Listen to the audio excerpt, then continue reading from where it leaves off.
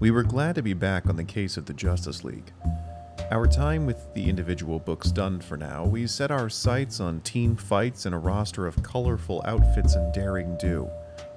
What we didn't expect was a Wonder Woman with graying hair, a Green Arrow using his bow as a walking stick, and a geriatric Superman. Hi, my name is John. And I'm Matthew. And we are the DC Detectives. It is our job to go back through the annals of DC Comics history and chronicle the evolution of all your favorite heroes from start To every reversible finish.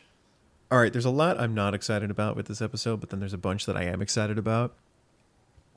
Justice League stories are, by and large, the stuff we kind of look forward to on this podcast. I would say also probably Green Lantern, Adam Strange, Flash.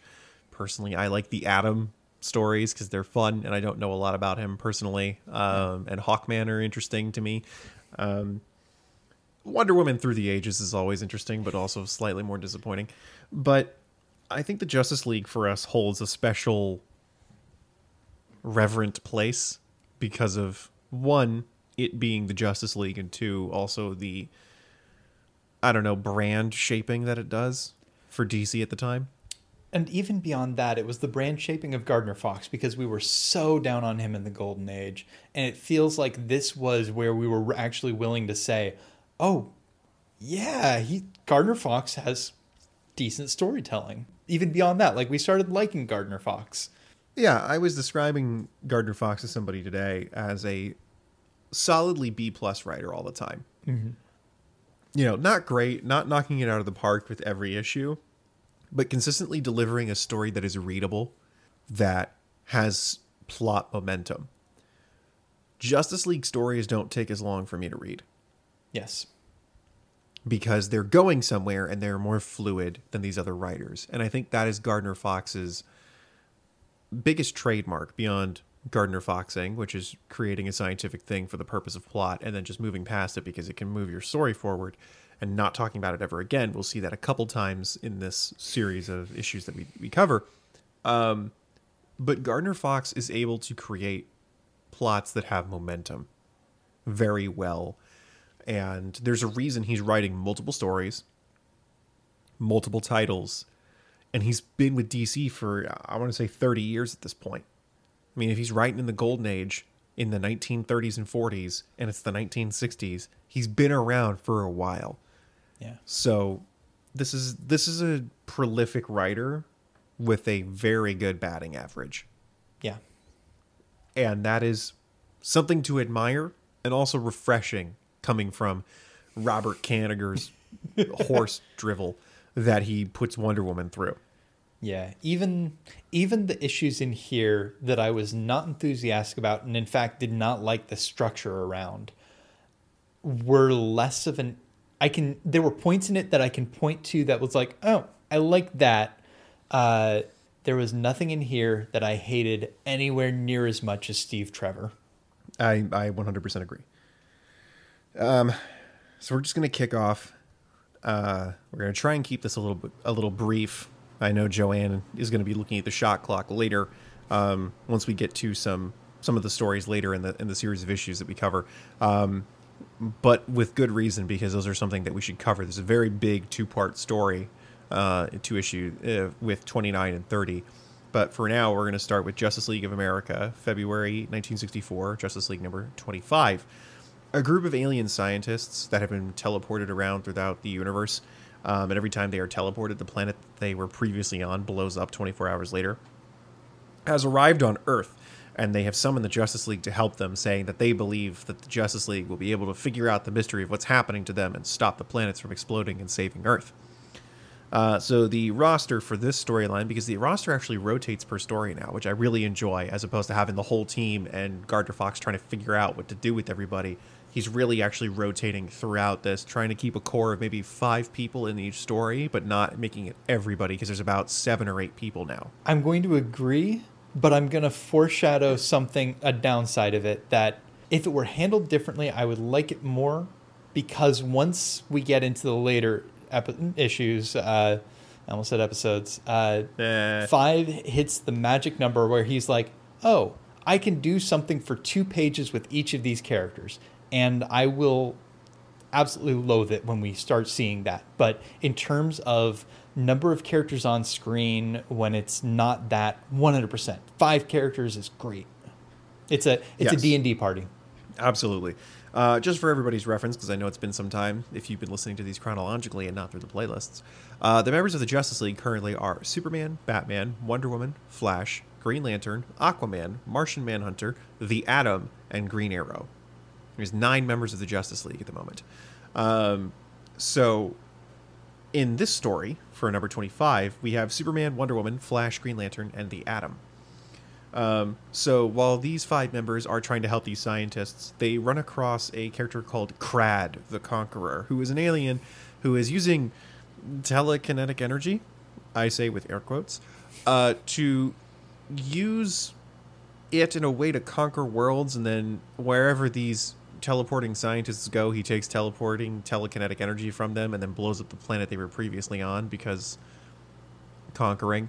And the Justice League stop him. There's a little bit of a body switcheroo moment where Crad the Conqueror tries to dissolve the Justice League, but Green Lantern's ring is programmed to reconstitute them, because what else can't it do?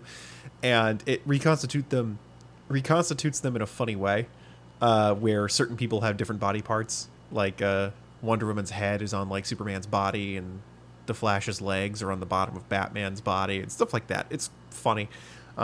Eventually that all gets fixed, and the Justice League beat Crad the Conqueror, and everybody stops planets from blowing up. There's a piece there that I want to call out, and that's that body switcheroo is not the cover or interior splash art.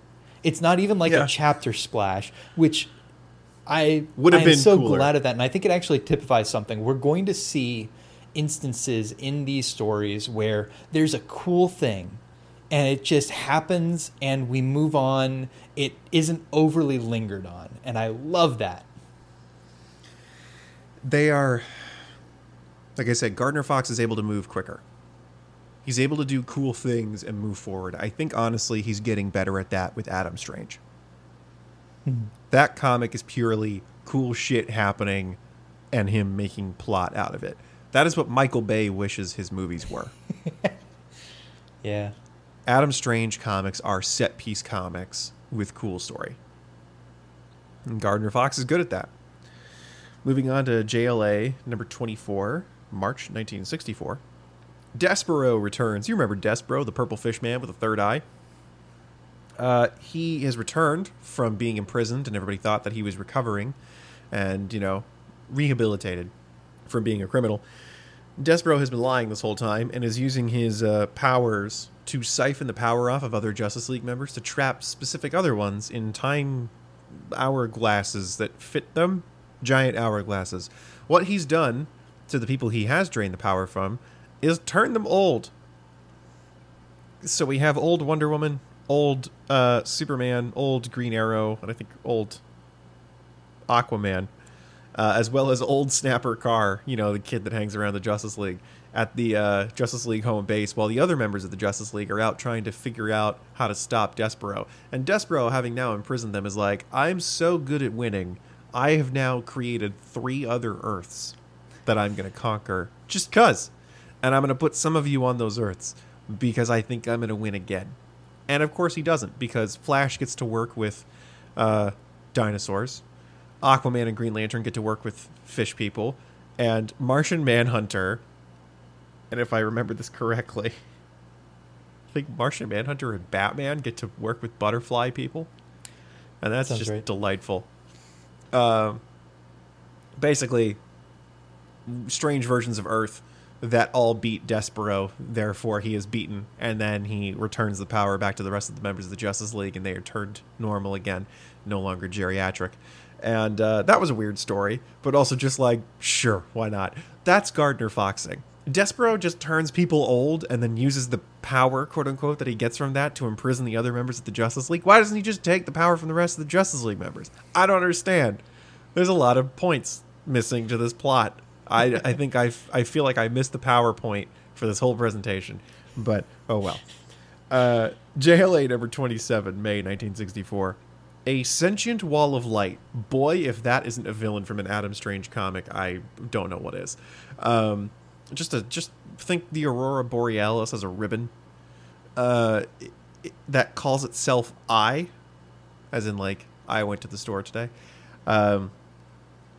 is pissed off at the Justice League because every time the Justice League win using their powers, they apparently siphon energy from the being known as I. And I is really pissed off about this.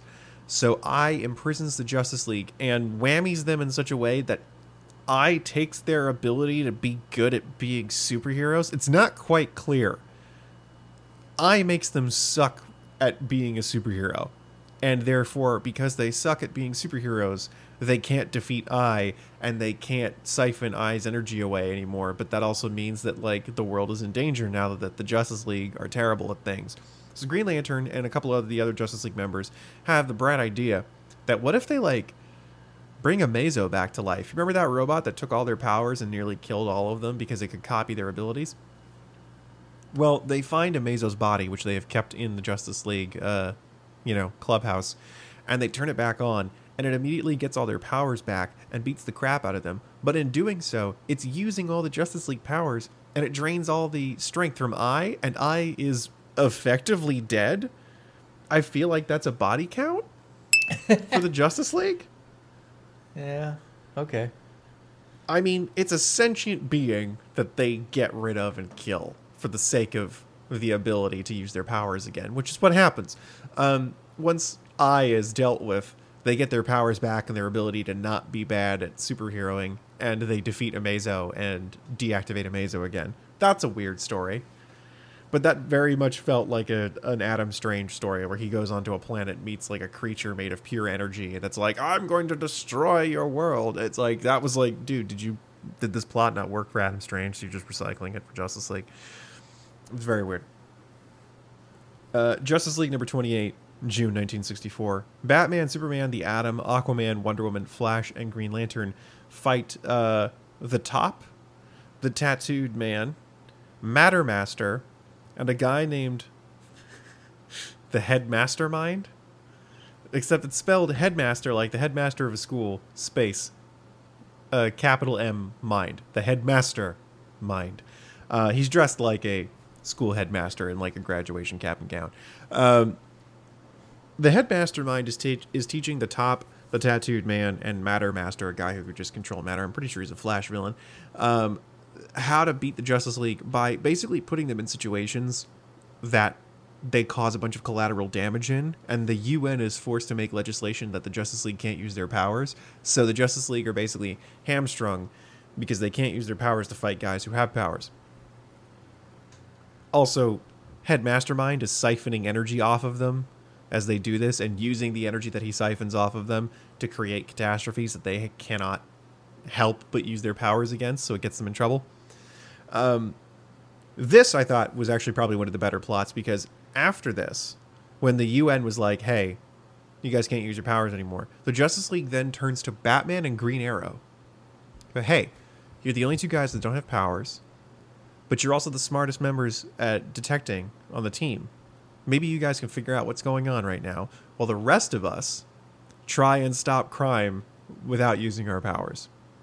And I thought that it was really cool that they played up Batman's detective skills and Green Arrow's detective skills to save the day, because the two of them eventually beat Headmastermind, and the others defeat their respective villains without using their powers. And I thought that was kind of fun. It's a little like, what else am I going to do with you two guys? But also like fun to look at the roster and show them admitting that they need the help of the two non-powered individuals.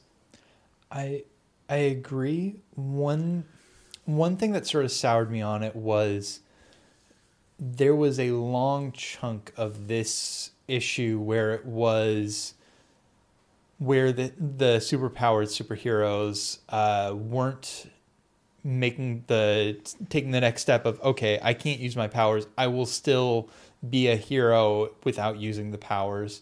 And there's some little explanations of, oh, they were getting their minds messed with by, I don't even remember who, but it felt a little purpose of plot of, no, you are going to be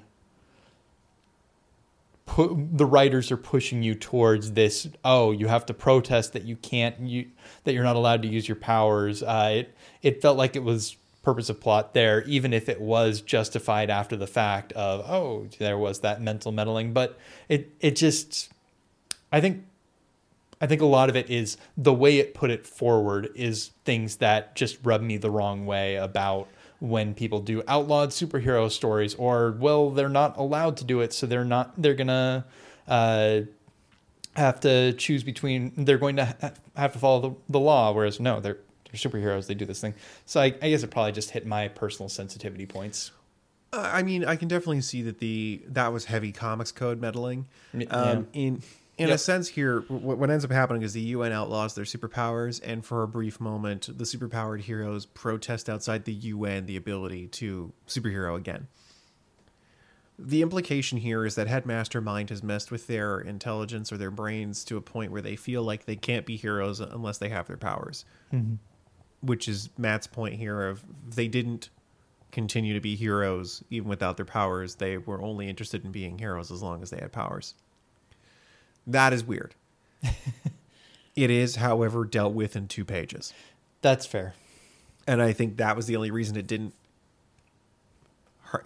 trigger anything for me, is because it was so tightly wrapped up. But it is a weird statement.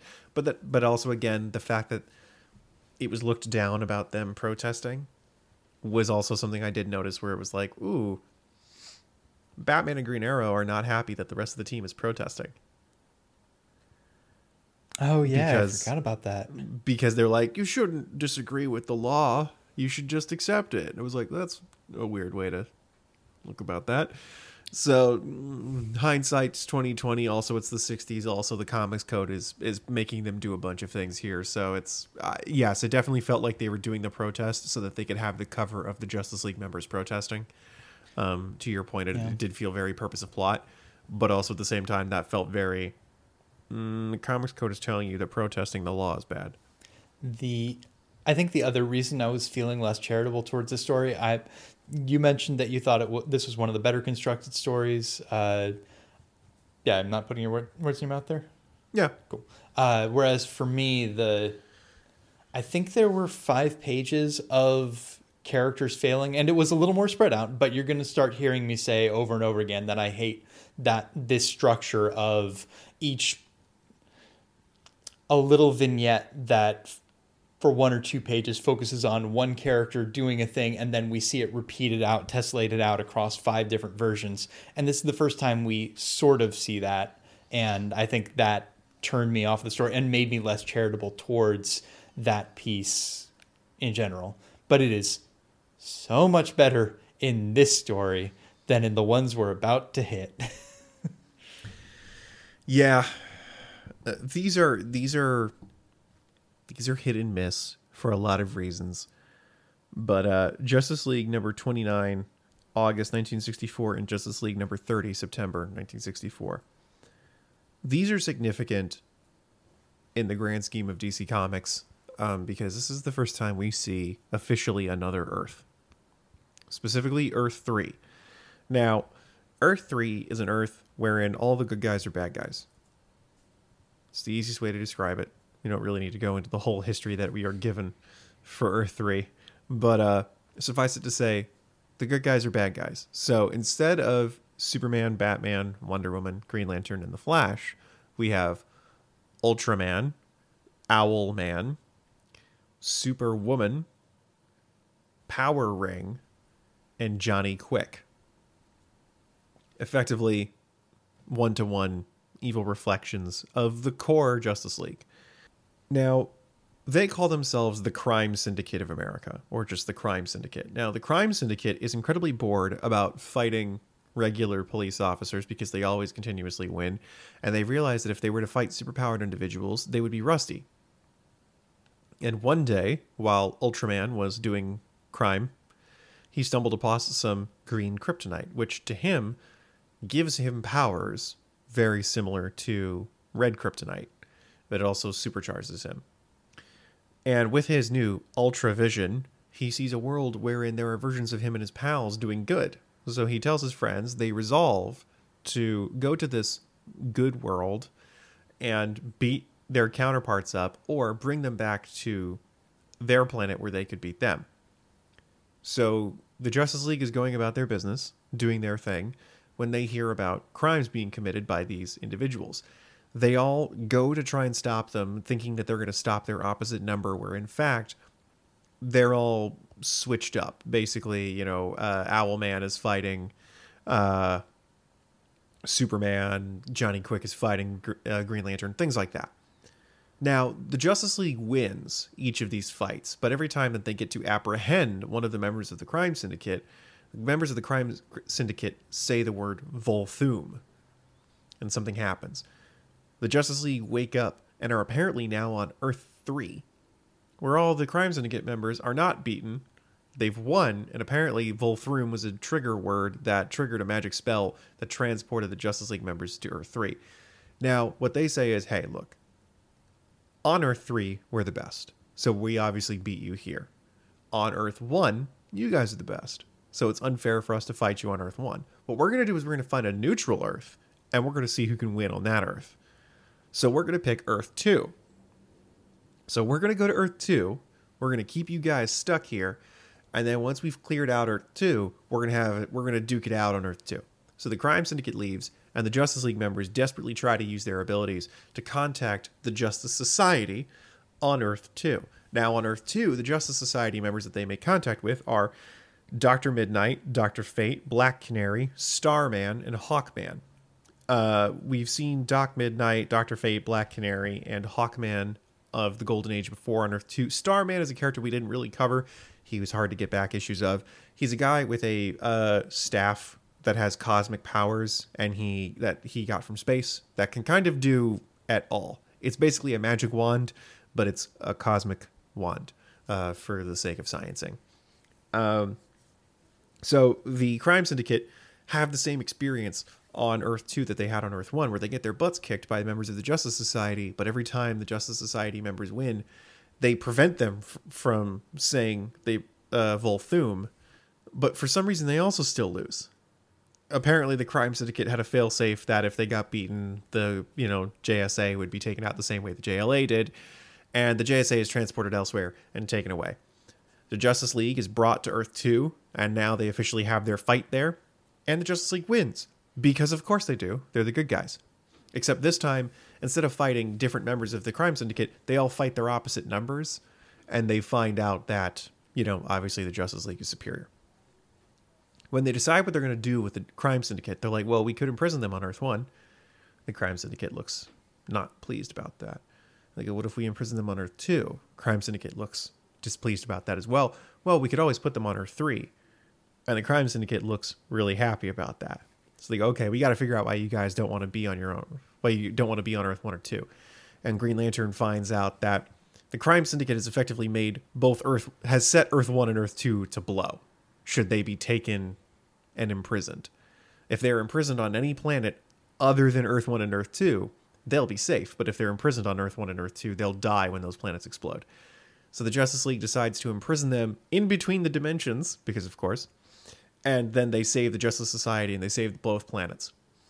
And the Crime Syndicate is now just sitting between dimensions in a prison that they have constructed with no food or water and no bathroom, and those people are dead. Presumably at some point. They come back in comics. I'm not going to say that they were killed, but that's a shitty prison to be put in. I imagine we can talk about the points that you brought up earlier in a little bit more detail if we finish the next two issues real quickly, because those are pretty quick to finish. But I can see a lot of the points that you don't like in that one coming up and being recycled for the sake of showing abilities and for showing conflict. So we're going to come back to that, I'm certain. For now, we're just going to go to JLA number 31, November 1964. This is noticeable because we have another member joining the team. This now makes the team a total of 10. Hawkman is inducted into the JLA, which is really great. They also make a point of saying that they wanted Hawkgirl, but they only induct one member at a time. So... And also, they do make a point of saying Hawkman and Hawkgirl are a team, not a sidekick situation, which is kind of cool, but also still a bummer.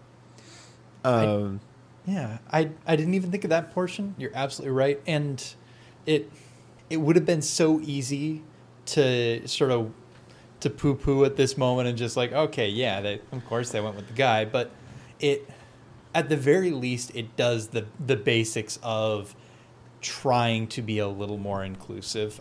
Personally, I still, not having seen Justice League Unlimited, but having awareness of it, I always think of Hawkgirl, Hawkwoman as being the more JLA of the two Hawks, but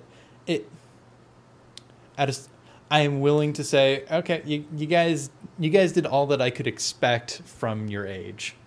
You did the 1960s bare minimum. Yep. Yeah. And like I said, it does state that they want Hawkgirl for the team. It's a bylaw problem, if anything. Yeah. And they also reinforce that they are a team. They're a dynamic duo. Hawkgirl is just as good as Hawkman. We've seen her kick Aquaman's butt. So we know she's got the stuff. It's just a pain that they only take one at a time. But the insinuation is that they're going to get Hawkgirl eventually. Yeah. In this story, Hawkman is with the Justice League, and they encounter a guy who finds a alien machine that effectively makes whatever he wants, but just makes it yellow because it was made on a monochromatic world, so the only color it knows how to make things in is yellow, which makes Green Lantern pretty much useless for this whole fight. But Hawkman is the guy who solves all the problems that come up during this issue to kind of just showcase that he knows what he's doing. He's smart. He's effective as a crime fighter, and also has utility because of his tech and abilities. It's a pretty unimpressive issue with a cool thing that happens in it at the start, just to go like, hey, in case you didn't know who Hawkman was, here's Hawkman. Justice League number 32, December 1964. Brainstorm is a guy with a Tesla coil on his head who claims that every time you have a really good idea or a brainstorm, you are channeling stellar energy, and has found a way to harness stellar energy and charge it in this weird Tesla coil thing on his head and use that to do things. Much like the telekinetic energy and whatever energy that, Despero harnessed in one of the earlier issues as well. Stellar energy does whatever Gardner Fox wants it to do. So in this case, it traps the Justice League so that Brainstorm can hold them in place while he finds his brother's killer, who happens to be, in his mind, Green Lantern. And he makes them watch as he threatens to kill Green Lantern. And Green Lantern's like, hey, I didn't kill your brother. I actually, kind of saved his life, but he got amnesia and he walked off and I couldn't find him because you then got me. So your brother's alive and it's your fault that he now has amnesia and you haven't fixed him. This one was kind of hard to follow, I will admit. There was a lot of and then this happened, and then this happened, and then this happened. Brainstorm is a good bad guy given a bad first introduction. I don't mind this character. I think it would be interesting. It's just this is a weird story to put him in. Eventually, when he realizes that his brother isn't dead and Green Lantern isn't behind it, he uses a brainstorm to disappear and be gone, and they can't find him. It's in a very purposive plot way. It's a weird story, but also it's just kind of all right, sure. That specific, the very end of him having the brainstorm and disappearing rather than be taken in and face the consequences of his actions is, I think, the piece that I find most interesting about him as a character thus far is it isn't everything resolves happily ever after, guy realizes the errors of his ways. It's, on the one hand, we have acknowledged I made a mistake on this. I was incorrect. But also, no, I'm not going to jail. And I don't know, just that little bit of difference I liked. Yeah, it was very Luthor. It was, but I think there's a key thing to differentiate because we've seen Luthor go back to jail after the times he helps, he comes out in order to help deal with things, or especially to help his younger sister. And here is somebody who's who is taking the opposite route. It is a little bit less Saturday morning cartoony to me. Yeah. That is the end of our coverage for the year of 1964. A lot happening. a lot of weird stories, but also The establishment of the crime syndicate, as well as the induction of Hawkman into the JLA, is really cool, because these are monumentous things happening in the DC universe as a universe. More Earths is really cool to see. That Gardner Fox is like not slowing down anytime soon. He's trying to do stuff with these multiple Earths. He's reminding you that this is a thing that he's going to keep doing, pulling that back in, playing with it to go Earth hopping between Earths 2 and 3. I was like, awesome, cool. We're going to bring in those guys too. I didn't even think that was going to happen and I was like, that's great, cool. We get to see other members of the JSA. This is fun. But to your point, every fight with the crime syndicate before the final fight is watch one member of the JLA or the JSA figure out the crime syndicate member's deal, fail at first, and then succeed in a very formulaic way, which was boring. It was a boring thing wrapped in a flashy package. Yes. And I kind of want to drill into that boring thing piece of it, because it was especially true in I believe the JSA ones, or no, I guess maybe it was the fights of the JLA members against their exact opposites. There was a series of one-on-one combats where the whole thing was overcharging the crime syndicate folks' powers. And sometimes it made a little bit of sense. Like, I'm thinking of the Flash and Johnny Quick, just like the super fast race, just pushing to the limits, and then Flash sets something up so that there's like a little bit of a backdraft or something, so that it's extra, like Johnny Quick can't stop and overspeeds. And there's, in that instance, okay, like I'm on board a little bit, but then there's 4 more that are using the exact thing, even in the instances where it doesn't have the same solid grounding that I expect for a solution to a conflict from Gardner Fox. Things like, hey, 2 lassos takes double super strength to use, not just use properly, but like, oh no, I've lost control of these, and that's going to cost me the fight. Like, what? No, what? Yeah, one or two of them made sense, and then the other 2 were just like, yeah, sure. Like, the Green Lantern overclocking Power Ring's ring made sense, because the ring can do anything. So he's going to give Power Ring more power than he can handle, and Power Ring becomes distressed by losing control. We're not going to talk about the fact that Power Ring's ring is mystical and was given to him by a monk, which makes it work against Superman. Superman throwing Ultraman onto a meteorite of kryptonite, giving him more powers than he can handle. I was like, okay, that's actually kind of interesting, because yeah, if red kryptonite is the basis of which we are doing the 1-to-1, I mean, obviously they're doing, like, instead of hurting him, it gives him strength. But if red kryptonite gives Superman powers, if he was given too many powers, he would be overloaded either by sensory or just unable to handle what happened to him. So I'm like, okay, I'll give him that. But yeah, you're right.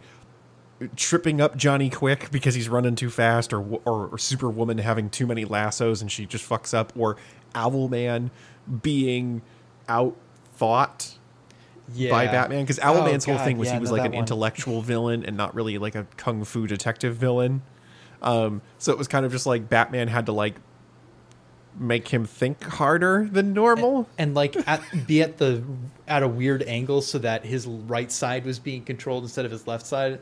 I'm actually not, from my perspective at least, I'm not going to give Superman and Ultraman the point, because if there was the too much power, too many powers going on, I want to see those powers. I want to see the moment of just like everything going on, of just like one arm like crystal, one arm fire, one leg going invisible, one leg going wavy, like the like laser eyes going on. I want to see that panel, and I'm not going to get it. No, I think you're right though. That would have gotten the point across better. And you're absolutely right. Yeah, and it's especially frustrating because, like, Gardner Fox does, like, he does a lot of rule of threes stuff traditionally. Like we saw a lot of, okay, like 3 wishes, how are things going to go weird? 3 different planets from Despero, and sometimes it works. Like that structure, if you have something interesting in there, will work. Even in the other example that I did actually like from the JLA CSA situation was Owlman's powers. It's just like mental fugue. That like he just adds mental fatigue to people and they make dumb mistakes. Like Green Lantern using the ring and just, I made a cage for you, but I made the bars too far apart. And it's just like, why am I making these dumb mistakes? It's like, I like that for 2 pages. I like that. But there are so many in here that are like that. The other example that I'll call out is with Despero. Like I really liked the first 2 issues of this. Enough that I actually forgot that the bulk of the issues in here I actually didn't enjoy. Like I thought the entire first half was really good, and it turns out only 2 of the 3. But having a T-Rex world where a T-Rex scientist helps the 2 JLAers handle the problem. Yes, this is what I want. Yeah, it's the Aquaman principle of it's cooler with animals, but it's also like it's not overstaying its welcome. It's doing something a little bit enough different between the different the different worlds. That is what I like, and it is possible to do these like 5 one-on-one battles and have each of them be interesting, but man, it just felt like having to sit through an entire shonen tournament arc. Yeah, it was very aggressively jam-packed. Yeah. Duels. And yeah, if you're going to do that, you need to not do the same gag over and over again. Yeah. You have to have variety in how these things are done. And I think, to your point, it got tired quickly. Had they only done those powers the first time and then they did different stuff to the JSA, it would have been fine. Mm-hmm. But you can't do the same gag twice. And the other thing that's coming to mind, I guess, like my takeaway here ultimately is that execution matters so much. Like there isn't a bad structure per se. There's just bad execution on the structures. The other thing that comes to mind, the JSA battles were actually all of these battles. Actually, the any of the ones where the heroes won and then they lost. The ones with Volthoom, the JLA versus the CSA, and the JSA versus CSA, both of those are instances where the heroes would win, and then it just means nothing. There was nothing, no impact on the overall outcome from the fight. It was arbitrary. Yeah, or pre-written, maybe. That was certainly how it felt to me. So those were just deeply frustrating to me. And especially because it was 2 issues in a row that had 10 pages of 5 one-on-one combats. There was just no respite from it. I've got a couple other little notes. Are there any other things that you particularly want to bring up? Just a fun note that Volthoom comes back in comics later. I was wondering where, like, the name sounded familiar. Volthoom becomes a Green Lantern villain later in the comics it's hard to explain, which is what this whole podcast is about. Suffice it to say, Volthoom comes back. Also, the CSA is just a fun villain group. Eventually they get other members, like an Aquaman analog called Sea King. Yeah. Oh, that was so good. Why not? But yeah, I'm a big fan of What If We Were Evil, and it's just put a goatee on him, which is basically all that this is. So it's fun. There was a little bit more there, which was something that I found interesting. I had to do similar to what I talked about, what we sort of touched on earlier with Hawkgirl. I kind of had to go through my head of what's going on here, because the character designs for the CSA members, I wound up falling on the bit that I think they were just kind of schlubby. And I don't mean that in a bad way, because the whole point was that they were feeling like metaphorically out of shape, out of not at the top of their game. Like, oh, we almost got caught by those cops. We'd better find people to practice against. And the character designs are just a little bit, they're just little things. Like so Power Ring, instead of looking like, I don't know how to describe what Hal Jordan looks like. Hal Jordan looks crisp and clean and adventurous in that way. And Power Ring looks like Nixon. Yeah, he has kind of like a really severe widow's peak and very pointed nose. And really like, he looks almost like Sinestro with hair. Yeah. Except not the sharp line of the widow's peak. It's just like receding hairline. Yeah, he almost looks like he's gonna go bald in a couple years. Owlman looks like a dude covering up the fact that he's out of shape. Yes. He's constantly covering himself in his cloak or a cape, and the cape is ill-fitting. It's full of wrinkles. It's piled up on his body. Ultraman is wide and looks like he's got a bit of a gut. Yep. But he's got big shoulder pads. The only one, because of obvious sexism, that looks mildly okay is Superwoman, who just looks like she's in a black, almost Black Canary-esque outfit. But they're never going to draw an unattractive woman. And she was actually the one that I latched onto initially because I was trying to figure out, like, I had to debate with myself to what degree they were leaning on. Were they leaning on, like, a little bit of overweight, like a little bit of fat phobia as, oh, these guys are villains? And ultimately, I wound up coming down on, no, they're drawing these characters looking a little bit pudgier than their, like, stock hero characters, but probably for the purpose of just saying, no, these guys are, like, trying to find we're positioning these people as being a little bit out of metaphorical and physical shape. I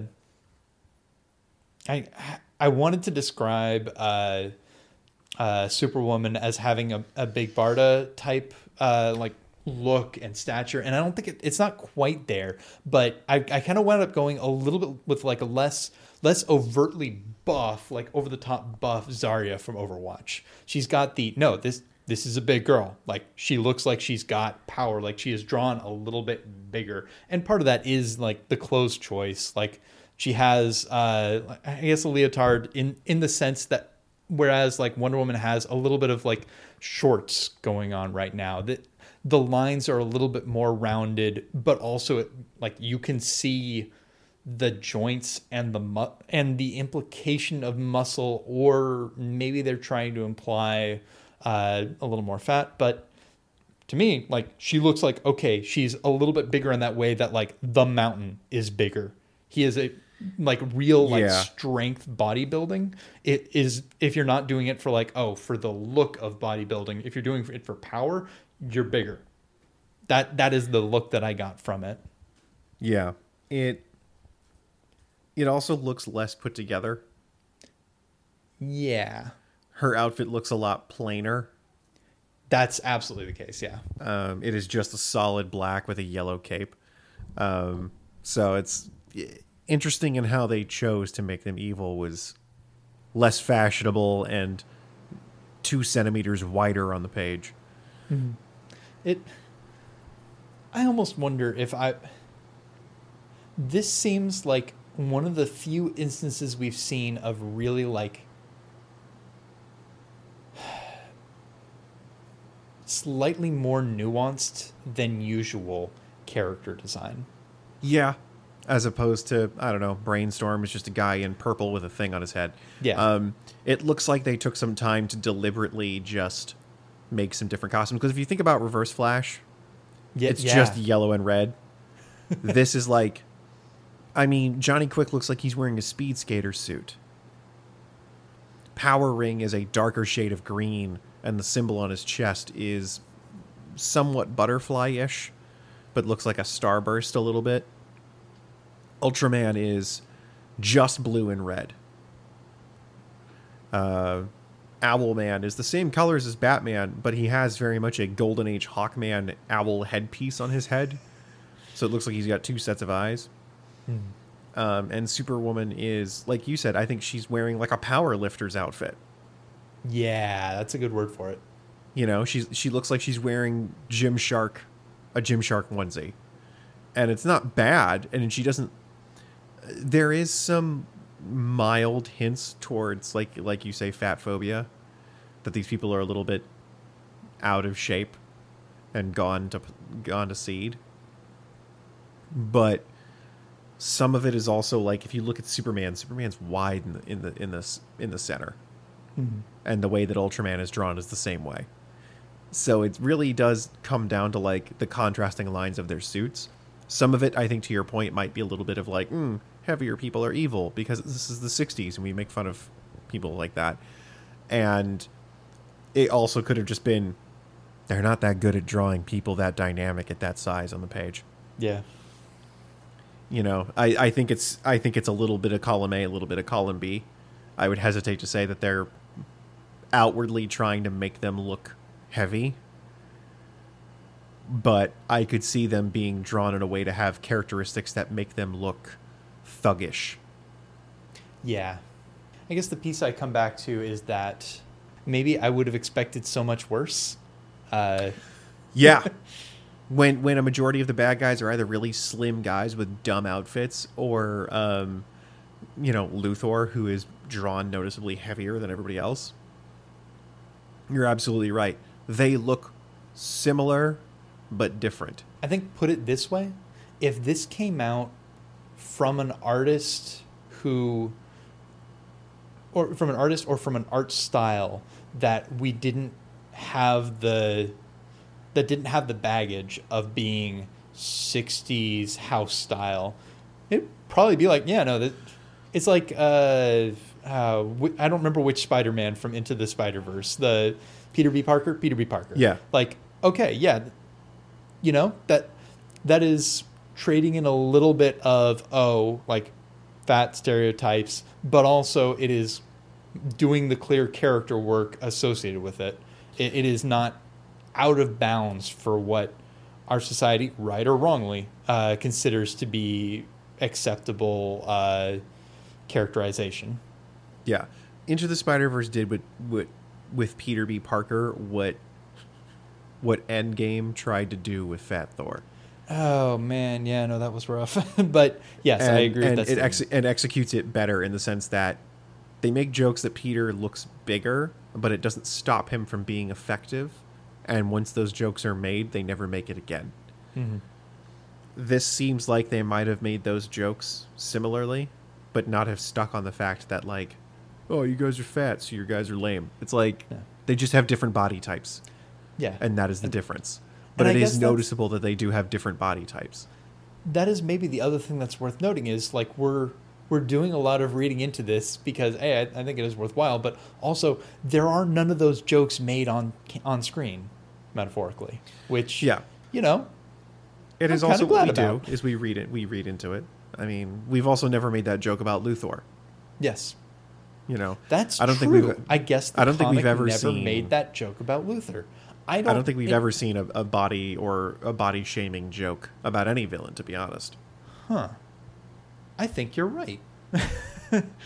Ironically, I think you're right. We've never seen it made about a villain. We've only seen body shaming jokes made about female heroes. And also the Flash. Even male heroes, yeah. When he got turned huge that one time by Gorilla Grodd. Right. Wow. So only the heroes get body shamed. Huh. And Etta Candy. Yeah, true. So that is a weird thing. Yep. But it is something worth noting. And again, to your point, it is something that we do in this podcast where we read into things heavily. And like I said, it could easily also be misconstrued as the artist isn't that good at that distance, drawing figures in dynamic poses. I'm willing to bet it is partially some of that. But it is noticeable with Owlman's body as well as Ultraman's body. When you look at Owlman, his suit does not fit him the way that Batman's suit fits him. Yeah.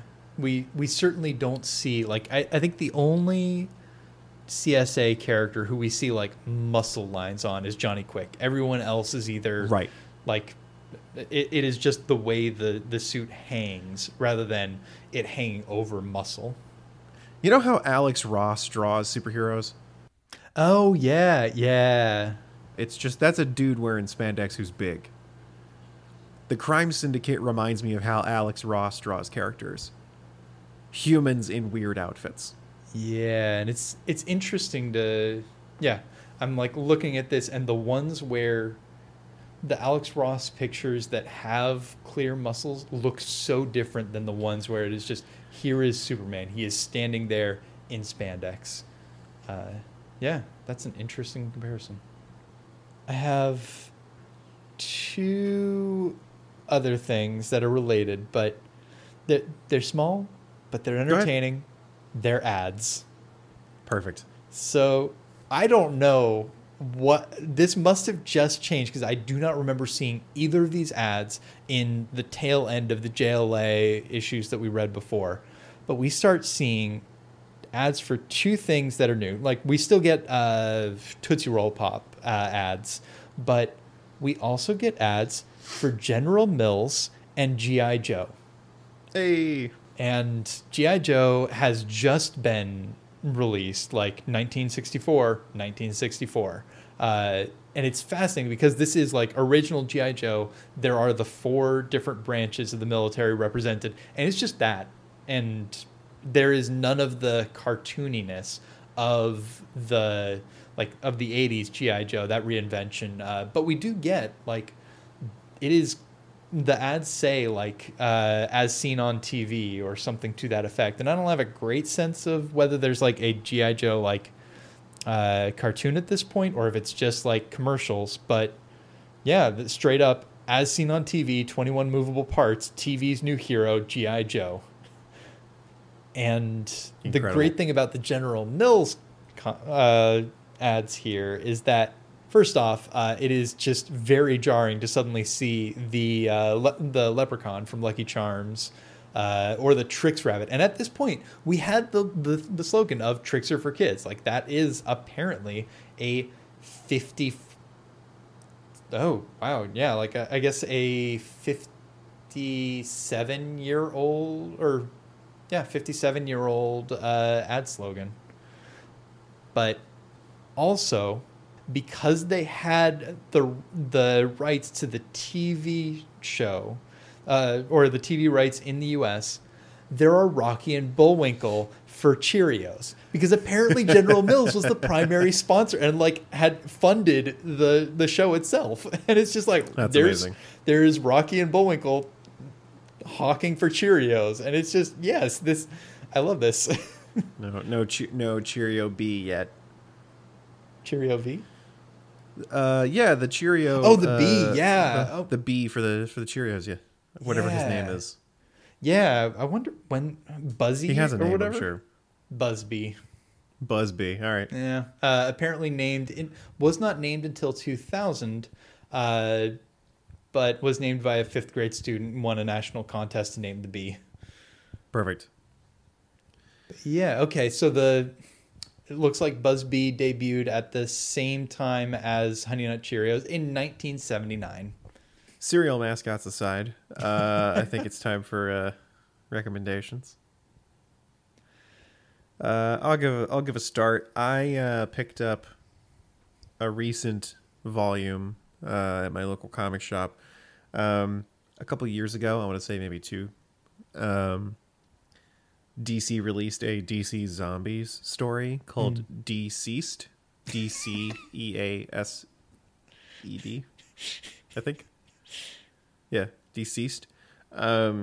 Effectively, Darkseid finds the anti-life equation and mixes a little bit of the Black Racer's blood with it, and it turns into a zombie virus. Sure. I don't care. That's all I needed. It's written by Tom Taylor, who is the writer behind the Injustice franchise. Oh. And nice. Tom Taylor really gets a lot of the core character attributes of a lot of characters. And writes just probably my favorite Superman, both good and bad. And this is a great, just one-shot comic. I believe they're doing a series right now called Dead Planet, which is the follow-up, but it's really good. It's just it's a fun what if, where a bunch of characters team up to do a bunch of different dumb, silly, zombie fighty things, and has some really genuine, heartfelt moments in it that are worth seeing. To see moments that you're like, man, we're never going to get this in the normal continuity, but that would be really cool to see Bruce Wayne have a heart-to-heart with Damian. Or, Superman talking to his son, John. There's some really cool stuff in there. So I would say check it out if you can. The art in it is really beautiful. It's the art is done by a couple of artists, but I like all of them. They've all done such a great job just telling that story. On my end, I'm going to recommend a hobby because I think I've recommended Gundam in the past. I've been watching more and more recently. I do recommend, at the very least, the first chunk of Gundam Wing. I rewatched the first episode, really enjoyed that. But I wound up getting into Gunpla, which is essentially like model kits of Gundams. And they are, at least generally, no paint, no glue, just clipping things out of sprues and assembling them together, and they fit very nicely, and then build the action figure essentially. And it was just a very satisfying and relaxing way to spend a Sunday afternoon. I just took wire clippers to sprues, and just that little click was very satisfying. Nice. All right. One more episode of Justice League, and then we're going to start jumping into some 1964 series that start around about the same time. Also, just backtracking to one series that we've neglected for too long that we really should talk about, because who doesn't love Lightning Lad and, Saturn Girl? So we will be looking at Legion of Superheroes, probably Teen Titans, probably Doom Patrol, and some other things. Getting more Batman again, because finally we have back issues. Jesus Christ. I don't know if you know this, folks. I'm not a big Batman fan. But I'm excited to read 1964 Batman. Just to read some Batman. So that's how long it's been since we've read Batman for this podcast. And we're going to get to it. So thank you all. We love you all very much. And we'll see you all next time. DC Detectives can be found on SoundCloud and iTunes. To stay in the know, check out our Facebook, Instagram, and Twitter. Surprises notwithstanding, our return to the Justice League was a welcomed one. We appreciated their teamwork and refreshing storylines, despite their repetitious nature at times. We didn't even mind Snapper Carr that much, and truth be told, we were happy to stick around for more tales about Earth-1's greatest super team.